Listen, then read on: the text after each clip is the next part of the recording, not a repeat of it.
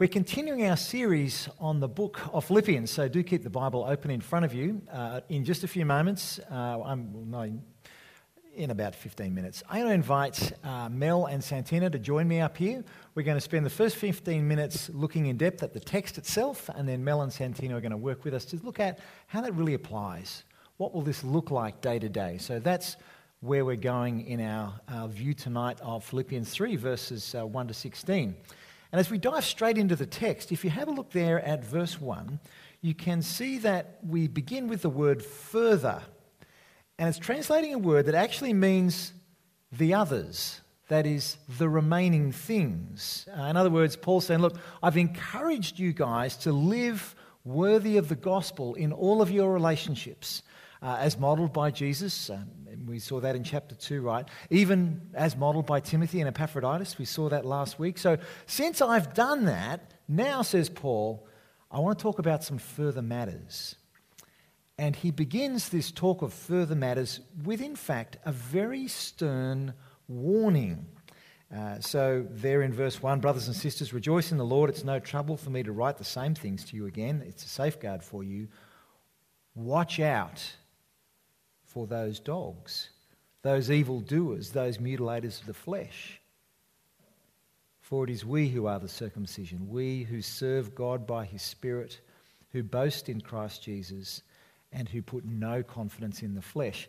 This warning is actually much sterner than it might first appear. The warning is not like that sign on the neighbour's side gate, the one that says beware of the dog, and behind the gate there's a overly friendly Labrador or maybe a grumpy German Shepherd or something. That's not the kind of warning this is. The word dogs here is a swear word. It's an insult.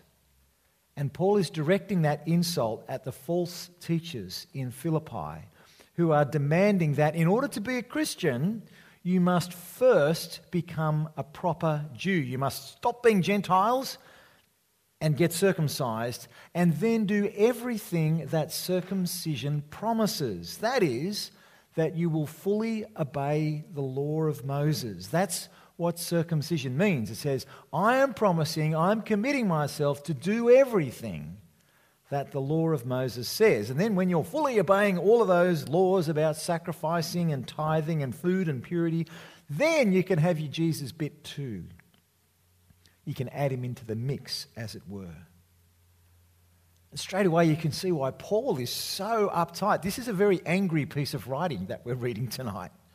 Paul is so uptight because of the distortion of the gospel. Hang on a minute, if it's all about circumcision, it's all about obeying the law, that means that I kind of stand before God on the basis of how good I am.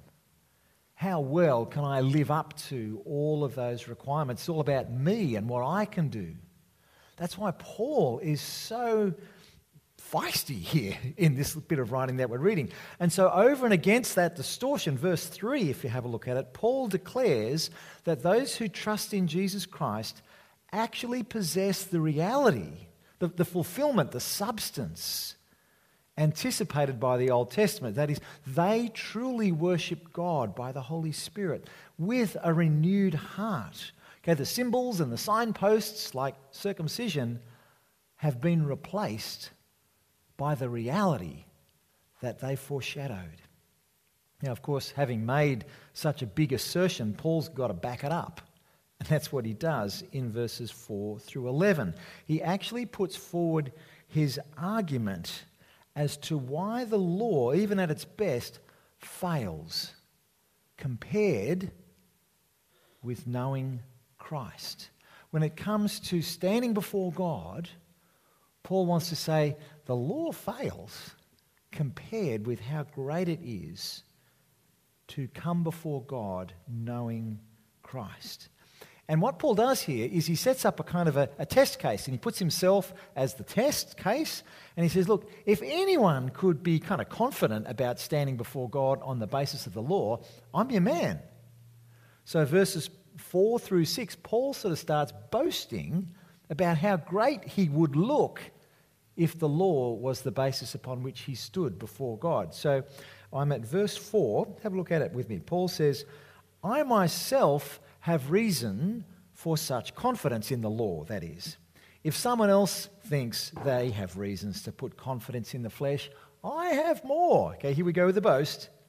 Circumcised on the 8th day, of the people of Israel, of the tribe of Benjamin, a Hebrew of Hebrews, in regard to the law, a Pharisee. That's about as good as it gets when it comes to, righteous law obedience, working hard at it. Pharisees, they've got a lot. As for zeal, persecuting the church. As for righteousness based on the law, faultless. In short, if God's approval could be won by doing the right things, living up to the law of Moses, Paul, he could tick all the boxes. I've got this.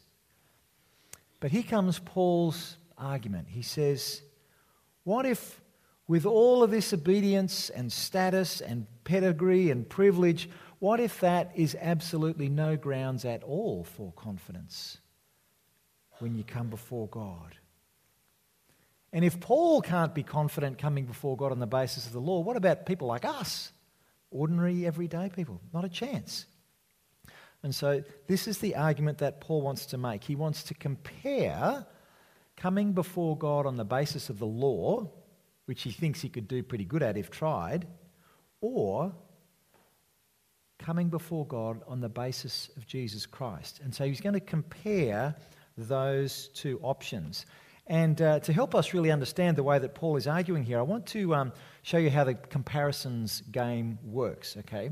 So let's just try this sort of mental exercise. Imagine that you've got to get from Sydney to Brisbane, okay? That's the challenge, get from Sydney to Brisbane. And I'm going to give you two options as to how you might like to get there, right? And you get to choose which option you would like. So here we go. So option one is that very attractive Datsun 120Y. It's a very nice mustard colour. And it looks like it might make it. So that's option one, travelling from Sydney to Brisbane. Option two is a pair of roller skates. Which one are you going to go with? I think I'm in the Datsun at this moment. My roller skating is not good, and that's a very long way. So there's a comparison. Little yellow car, roller skates. Let's change the comparison now. What if instead of roller skates, I offer you a Morris Minor? I think I'm still in the Datsun. Morris doesn't look great. We could change it up again, though. I could offer you, instead of the Morris, I could offer you a Leyland P76. This is Australia's worst ever car. There are people who are going, no. So I think I'm still in the Datsun at this point, right? But who knows? We could change it up again. Instead of the Leyland P76, I'm offering you a trusty Holden Commodore. Ooh, I think I'm about to change at this point. I think the Commodore's probably going to get me there some more, maybe. I don't know. But we could change it again, okay? What if the comparison was the Datsun versus, you could have a Ferrari? Oh, there's a lot of people going, yeah, okay, I'll take that. I'll take option two. Thank you very much. And for good measure, let's not have a Ferrari. You could just have a private jet. How do you want to get to Brisbane? The Datsun started off looking pretty good, but as the comparison worked its way through, I'm going with a private jet. Okay? And it really depends on what you're comparing it with. Paul's argument sounds a little bit like this. Let's begin with the law. That sounds like it might be an okay way to stand before God under the basis of the law. But in fact, if we compare it with Jesus Christ, there's no chance. That's the way that Paul's argument works. Let's actually look now at the substance of it, because Paul's not actually talking about getting to Brisbane at all. He's talking about how we stand before God. I'm at verse 7 now. But whatever were gains to me, that is, all of the gains of Paul's righteous credentials and his achievements under the law, so whatever were gains to me, I now consider loss for the sake of Christ. What is more, I consider everything a loss because of the surpassing worth of knowing Christ Jesus my Lord, for whose sake I've lost all things. I consider them garbage, that I may gain Christ and be found in him, not having a righteousness of my own that comes from the law, but that which is through faith in Christ, the righteousness that comes from God on the basis of faith. Let's have a look at this comparison now that Paul sets before us. There are two sides. The thing that Paul is comparing is what is the basis upon which you stand before God? What is the thing that you're going to boast of? What is it in which you rejoice? Where is your confidence as you stand before God? And here are the two options, two very different options. The first option that Paul has been speaking about already is coming before God on the basis of the law and how obedient you are to the law of Moses, how much zeal you've got in pursuing that. Have you or have you not been circumcised? All those sorts of things. That's one way that you might want to stand before God. The alternative, says Paul, is that you may stand before God in the Lord Jesus. They're the two basic options. Paul, remember, has already said in verse 6, you know what? If it comes to righteousness based upon the law of Moses, I've got it down. I would be declared faultless. And so Paul, you would think, would say, hey, here's a win. Go with the law because it's, looks pretty good. I could cover all the bases. And therefore the Jesus side is the loss. But something really significant happens in this part of the Bible in verse 8. Actually, it's verse 7. He turns it all around and he says, you know what? All of those things that I used to think were a win actually are a dead loss. By comparison with everything that knowing the Lord Jesus Christ is. The turning point of this passage is in verse 8 where we see Paul says, I know Christ. That changes the game. As opposed to having no knowledge of Christ or having no Jesus. Verse 8, Paul says, I've lost everything. I've lost all of those other things. Now, of course, by comparison, you could say, well, you could keep all those other things. You could keep your spiritual pride of all of that, how religious you are. You could do that. Paul says, verse 9, you know what? I have a righteousness that is given from God on the basis of faith. I want to be found in Christ. That is, on the last day, when I stand before God, I want to be found in the Lord Jesus. The other option would be being found under the law. And actually, I would be condemned by the Lord, by the law, because I didn't measure up. It only looked like I measured up in the world's eyes. In reality, as I stood before God, I was condemned by it. So there's this incredible comparison that Paul draws. And the turning point is in verse 8 there, where he talks about knowing Christ. And if the whole thing turns on knowing Christ, what I'd like to do is just take a few more moments to dive a little deeper into this idea of what does Paul mean when he talks about knowing Christ there in verse 8. What is so great about knowing Christ that Paul would lose everything for the sake of knowing Christ? Now, if you're a regular here at St Andrews, you will know that Paul would be, in his thinking, a Hebraic thinker. He would think about the Hebrew word for knowing, which is Yoda, or Yoda, actually. Okay, not the little green guy on Star Wars, although his name does mean wisdom, but we have all been taught that Yoda is the Hebrew word for knowing or wisdom. And to know someone in Hebrew thought is not really to kind of possess data about them. You kind of looked up Wikipedia and you know stuff about them. That is not knowing them at all. Knowing someone means that there is a relationship involved here. It's a relational idea to know someone. You are kind of intimately acquainted with them. That person or the thing, whatever it is, there's an experience there, there's an engagement there, there is a mutuality. I love the way Bass plays the saxophone when he's up here. Do you guys watch? Sorry to do this to you, Bass. I love it when you play, man. We could say Bass knows saxophone, right?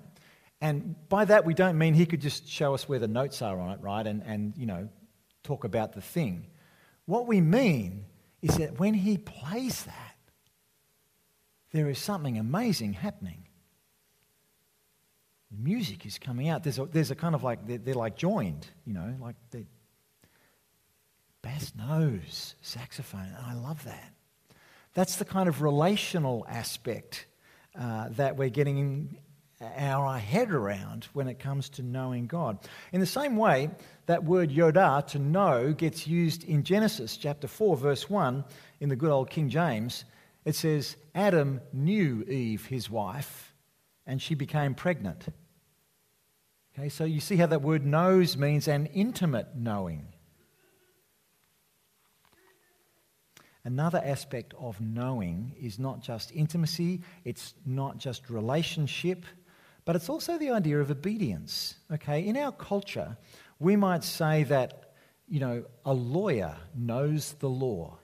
They know all about it. They know, the clauses and the sub-clauses, and they can point you in the book where the law is, right? That's not the way a Hebrew thinker thinks about the law. They would say to know the law is to obey the law. If you know law, you live it. That's the way they think. So you can see all of the different aspects and dimensions of this idea to know. And here's our point. When we get to verse 8, and Paul says, I know Jesus Christ, my Lord. He means so much more than just, I know about Jesus, I know the stuff he did, I know the kind of the message of the gospel. Yes, he does know those things, but what he means here is so much more. There is a relationship with Jesus Christ that he has. There is a sharing. There is an engagement, a mutuality. To know Christ is actually to gain Christ. Do you see that in the text where there's that idea of knowing Christ? And parallel to it, it says he gains Christ. Ultimately, what Paul means is that knowing Christ means that he shares in all that Christ has done for him. He shares in an incredible union with Christ. I tell you all of that to make sense of verse 10. Have a look at verse 10 and 11, actually. This is the key point that Paul has been building up to. He says in verse 10, I want to know Christ. Yes, to know the power of his resurrection and participation in his sufferings, becoming like him in his death, and so somehow attaining to the resurrection from the dead. Knowing Christ ultimately means sharing in the power of his resurrection. The same power that raised Christ from the dead is at work in the believer. Because Christ has been resurrected, those who know him will also be resurrected. In the same way, using this same word to know, knowing Christ means that you will participate or share in his sufferings. Maybe persecution, maybe some kind of humiliation or dishonor. Whatever that pattern of Jesus' suffering that we've seen in the book of Philippians already, think maybe back to chapter 2, verses 6 through 11. Whatever that pattern of suffering that Christ has endured, that's also going to be a pattern for the life of the believer, the one who shares in Christ. Following the same logic, as Christ died, so will the person who knows him. We will become like him in his death, unless, of course, he comes back first. We may not be crucified in the way that he was, but we will indeed enter death. And as Paul says, so in this way we'll attain to the resurrection from the dead. Okay, so knowing Christ is all about this relationship with him. And it involves so much more than just knowing some data, having read the Jesus Wikipedia page. Through this process, we see that knowing Christ is way better by comparison to this living under the law idea. There's one last thing, though, as we've worked our way through the text so far. Up to verse 11, do you see that word somehow in there? It kind of sounds a bit funny. We've talked about knowing Christ and about being united with him in his suffering and in his death, and then you get to verse 11, and somehow attaining to the resurrection. What's that about? There's a thing happening here in the Greek which is kind of good to know. That little somehow word is actually representing a conditional conjunction which assumes the positive. So we might say, if such and such is true, and you know it's true, if this is true, then that will follow. So we could say, if the Pope is Catholic, or if the sky is blue, or if the river runs to the sea, then this will surely take place. And what we have here in the text with a somehow there is the this will surely happen. That is, because we are united with Christ in his suffering, in his death, we will certainly also be united with him. We don't know exactly how, but we will certainly be united with him in his resurrection. So what we've tried to do in these few moments tonight is grasp a little more of what Paul means when he says, knowing Christ is so great, gaining Christ. We see how much greater that reality is than depending upon how good I am or how well I can live up to the requirements of the Old Testament law. The comparison, well, it's kind of no comparison at all. Knowing Christ means that we share in all of this. And it's this same idea of knowing Christ, being united with him, having such a relationship with him, that underpins a pretty weird shift into verse 12 and following all the way to verse 16. You see, Paul has just been declaring how Christ has done everything to make us right with God, and it sounds like, wow, that's so good. All I need to do now is kind of kick back in my banana lounge with a little drink, with a little umbrella in the top, and wait till Jesus comes. How good. But you don't see that happening at all. What Paul says now is, I press on now. I'm getting really active because I know Christ. That's in the background. His knowing, his relationship with Christ drives his action or his activism. Let's look at verse 12. I'll start reading it and you can see how this unfolds. Okay. So Paul says, not that I have already obtained all of this righteousness given by God based on faith. Not that I've already obtained all of this or have already arrived at my goal. But I press on to take hold of that for which Christ Jesus took hold of me. Brothers and sisters, I do not consider myself yet to have taken hold of it. But one thing I do, forgetting what is behind and straining toward what is ahead, I press on toward the goal to win the prize for which God has called me heavenward in Christ Jesus. Because Paul knows Christ, he has this dynamic relationship with him. Because of that, now he's pushing on. And he pushes on with great energy. Do you see in verse 12 he uses that word, I press on? And you see it again in verse 14, I press on. Do you know that's exactly the same word he used back in verse 6 when he said, I persecuted the church. I chased down those Christians wherever they were. I sought them out and I grabbed them and chucked them in jail or had them killed. That's the word persecute, right?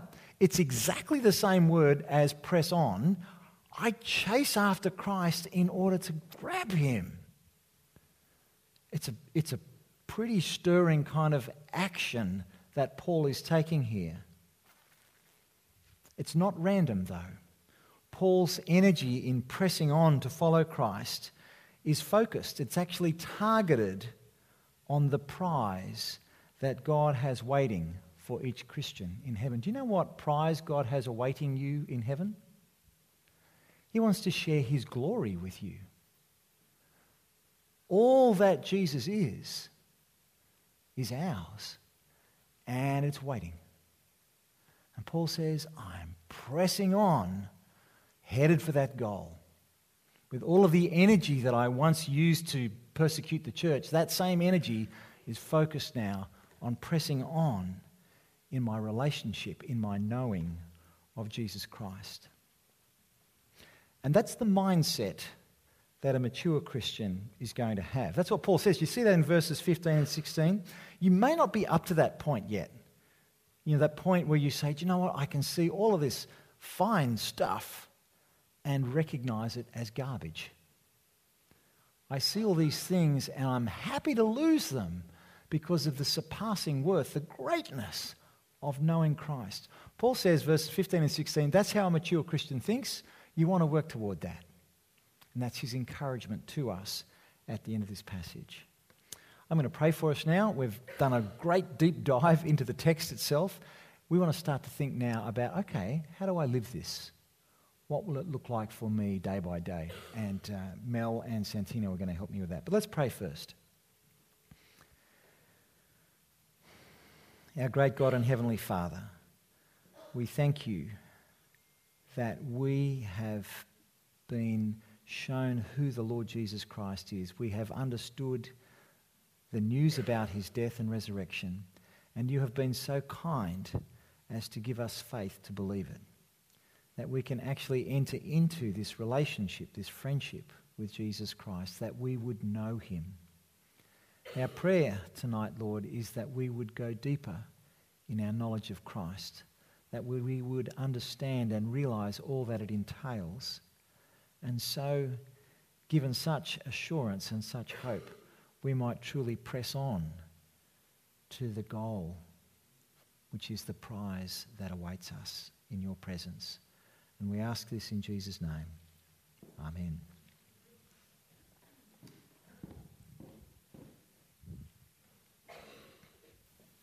Mel and Santino have had a week to soak themselves in this passage, think about it, reflect on what it might mean for them. This is completely unrehearsed, not staged.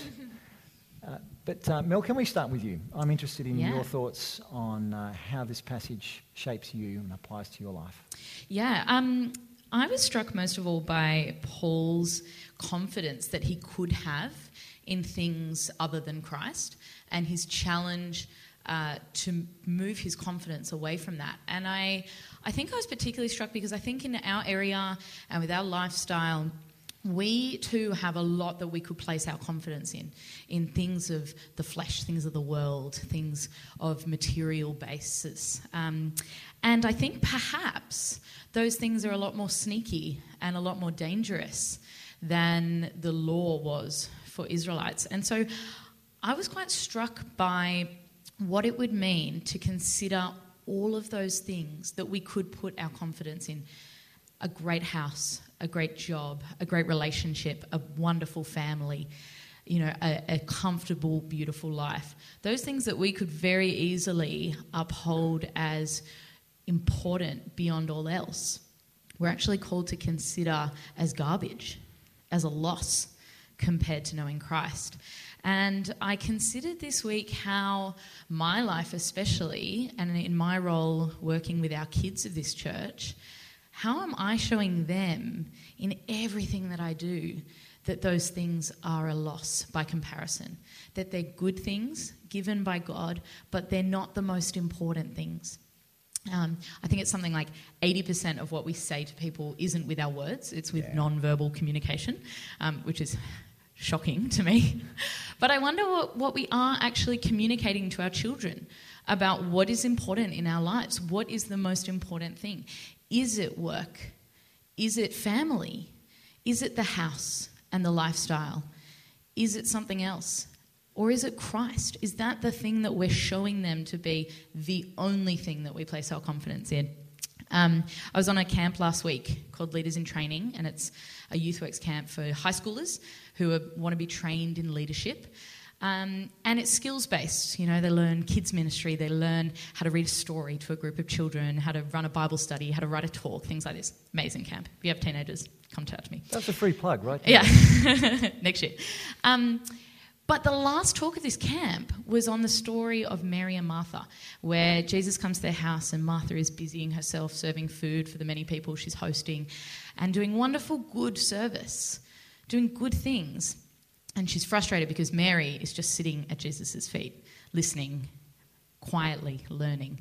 And she's frustrated, and I always identify with Martha. I'm such a Martha. But the preacher said, Jesus turns to Martha when she calls him to rebuke Mary, and he says, no. He says, there are many things that are important, but only one thing that is needed. And I just love that picture, and I think that's what Paul is telling us. All he wants is to know Christ better. And that's all that Mary wants. She wants to sit at his feet and know him better today than she did yesterday, listen to him more tomorrow than she did today. And so I think I've been really struck by what it would mean to just want to know Christ.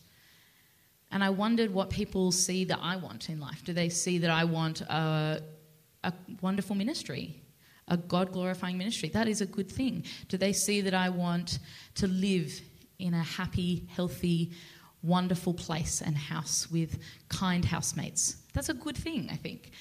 Do they see that I want to be a good friend? All good things. But what I've been struck by is none of those things are the most important thing. None of those things are the necessary thing. The thing that I've taken away is that Paul just wants to know Christ. And so that's really challenged me this week. Yeah. I want to go into bat for Martha for just a bit. Yes. Because being active doesn't exclude you from knowing Christ. No, not at all. You can know God through your service. But I think the thing that was going on there was that actually Martha wasn't thinking about getting to know God at all. Her mind was like, chips and potatoes. Yes, or absolutely. It was. And she's not too busy, but she's distracted. Yeah, totally. Yeah, she's not focusing on the main thing while she's doing good service. Absolutely. Great. Thank you. Santino, you've been thinking about this as well. Yes. I guess having come from a Roman Catholic background, there were some elements that jumped out at me when I was reading the passage that may apply to others who may have come from a Roman Catholic or some sort of other denomination where there's a little bit more of a focus on works and legalism. But I guess the first thing that struck me was that the gospel untainted is absolutely vital. And we often make allowances or think that it's okay to, maybe just steer a little bit this way, steer a little bit that way, because it's still got the same message, but with a little bit of an add-on or a little bit of a subtraction.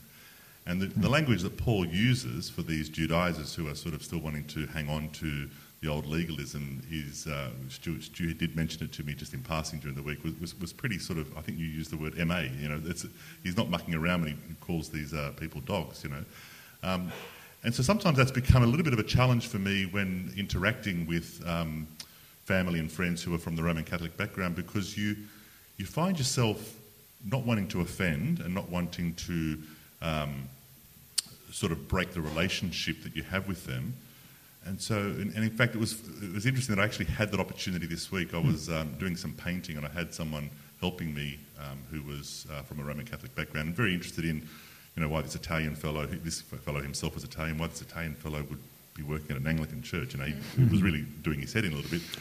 And so as we're having, the conversation, as we were brushing away and rollering away, I was trying to explain to him that, yes, there's some wonderful... let me absolutely be clear. There are Christians within the Roman Catholic Church. I'm not here to sort of say that is not the case. But having grown up until I was 18 years of age in the Roman Catholic faith, the clarity of the gospel and the fact that it's by faith that I am saved, not by works, was just buried somewhere in there. It wasn't really clear. And Paul here is just making it clear that it's by faith that we are saved. But in this interaction I was having with this painter, I was just sort of being a little bit too mild, I think, So maybe that's a challenge for me, that be a little bit bold and without breaking the relationship with someone, but make it absolutely clear. I guess one other aspect that I also love about this passage, and it sort of feeds into this area where Paul talks about how he could boast because he was such a wonderful Jew himself, and we know that through many of the different writings. But the thing about the gospel, once you come to understand that we are all sinners and the fact that we all come here on a Sunday, is it's a leveller. Yeah. There is no person here who's better than another person, because the reason why we are here is because we know that we are sinners and we know that it's by faith that we are saved. So, whether hearing of Mel's comments about the different things that we can put our trust in or our focus, that doesn't count for anything, And so it's just wonderful to be reminded of that. And then lastly, and you did point this out, Stu, as you were preaching, that verse 10, which talks about it not just being, a roller coaster, not just being a sort of a simple ride now that, by faith we are saved and we're not going to have difficulties, we're not going to have troubles. There is still an element that we do need to be doing things by the virtue of we have a faith, but the inspiration from that doesn't come from legalism. The inspiration comes from understanding who Jesus is and what he has done for us, and that completely changes the ballgame for me. It does, doesn't it? It's a real game changer. Thank you. Thanks for your insights. We might invite Tom to do his thing with the microphone. Yeah, so you've heard a lot of exciting things, interesting things. So if you've got some questions, please feel free to put up your hand and I'll pass you a microphone. My question, I fully agree that we all should focus on Christ and developing intimacy with Christ. That's given.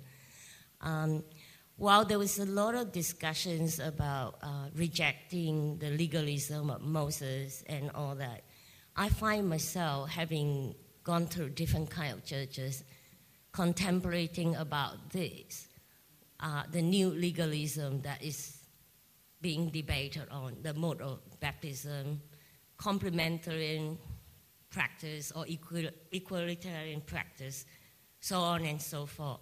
So have the church actually unconsciously or subconsciously, without even aware of it, putting in a new legalistic approach to how we should follow Christ? Thank you. I think that's a great question, which highlights kind of the nature of human beings that are fallen. We substitute one legalism for another one very quickly, and we might not all be tempted to rush off and get circumcised tomorrow, but you know what? We are tempted to elevate ourselves on the basis of our own competence or theological position for all sorts of reasons. And so I think your question really calls each of us to actually look at our own hearts and say, on what basis do I think I stand before God? To keep coming back to the Lord Jesus Christ himself, not whether my liturgy is good or whether my singing is awesome, or insert there whatever you will. It's Christ alone. And so I thank you for your question, and it's really a great comment. We can so readily swap in a new legalism that was just different to the last one that we had and think that we're fine. So let's look at our own hearts in that. Thank you.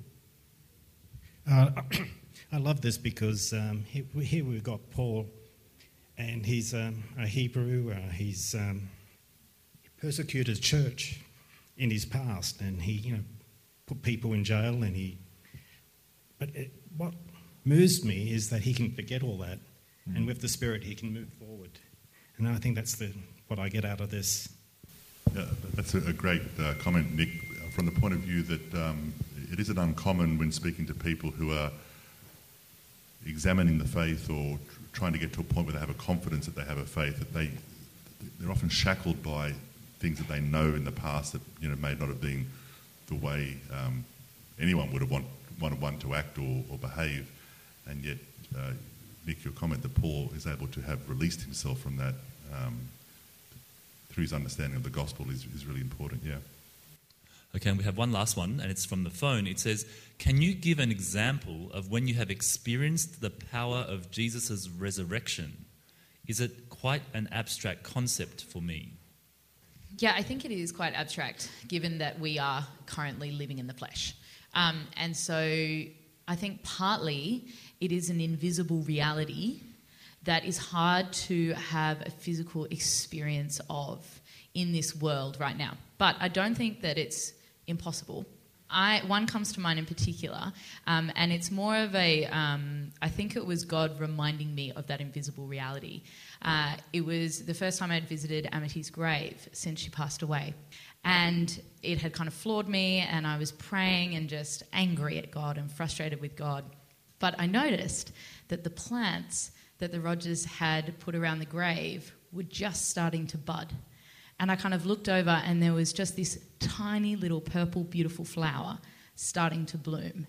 And all I could think was, even in the amongst of death, even in the amongst of the most horrific tragedy, there is this beautiful picture of life. And I was so taken by a peace that is true for me, that is true for any Christian, that in the wake of death, real life is there, and that through death, there's a resurrection beyond that. And so I think it is a hard reality to experience now, and it can be quite abstract. But I think in amongst grief, we often are given the peace of God and real grace of him to experience what it will be like beyond death, to be resurrected with him. And so hopefully that's helpful, but it is incredibly abstract for us now, I think, yeah. Yes, I'm not 100% what I'm about to say answers the question. Obviously, I'm not sure who asked the question, but my mum passed away around 4 years ago from a terrible lung disease that, it wasn't from her own misdoings. It just was one of those things that fell upon her. And it was quite a slow and agonising way to pass away.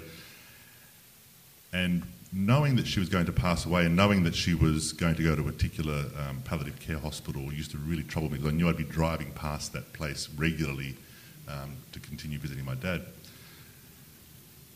Being with Mum in her last hours ended up being one of the most privileged moments of my life. Mum was a Christian, and I believe now she is with God. But so I look at the joy that I can now still draw upon in those last hours of Mum's life, knowing that she was saved and going to be with God.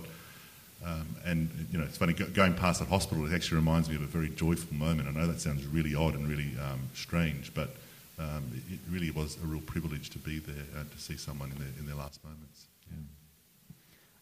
Yeah. After those two very profound experiences of God's resurrection power, this is going to sound a little less profound.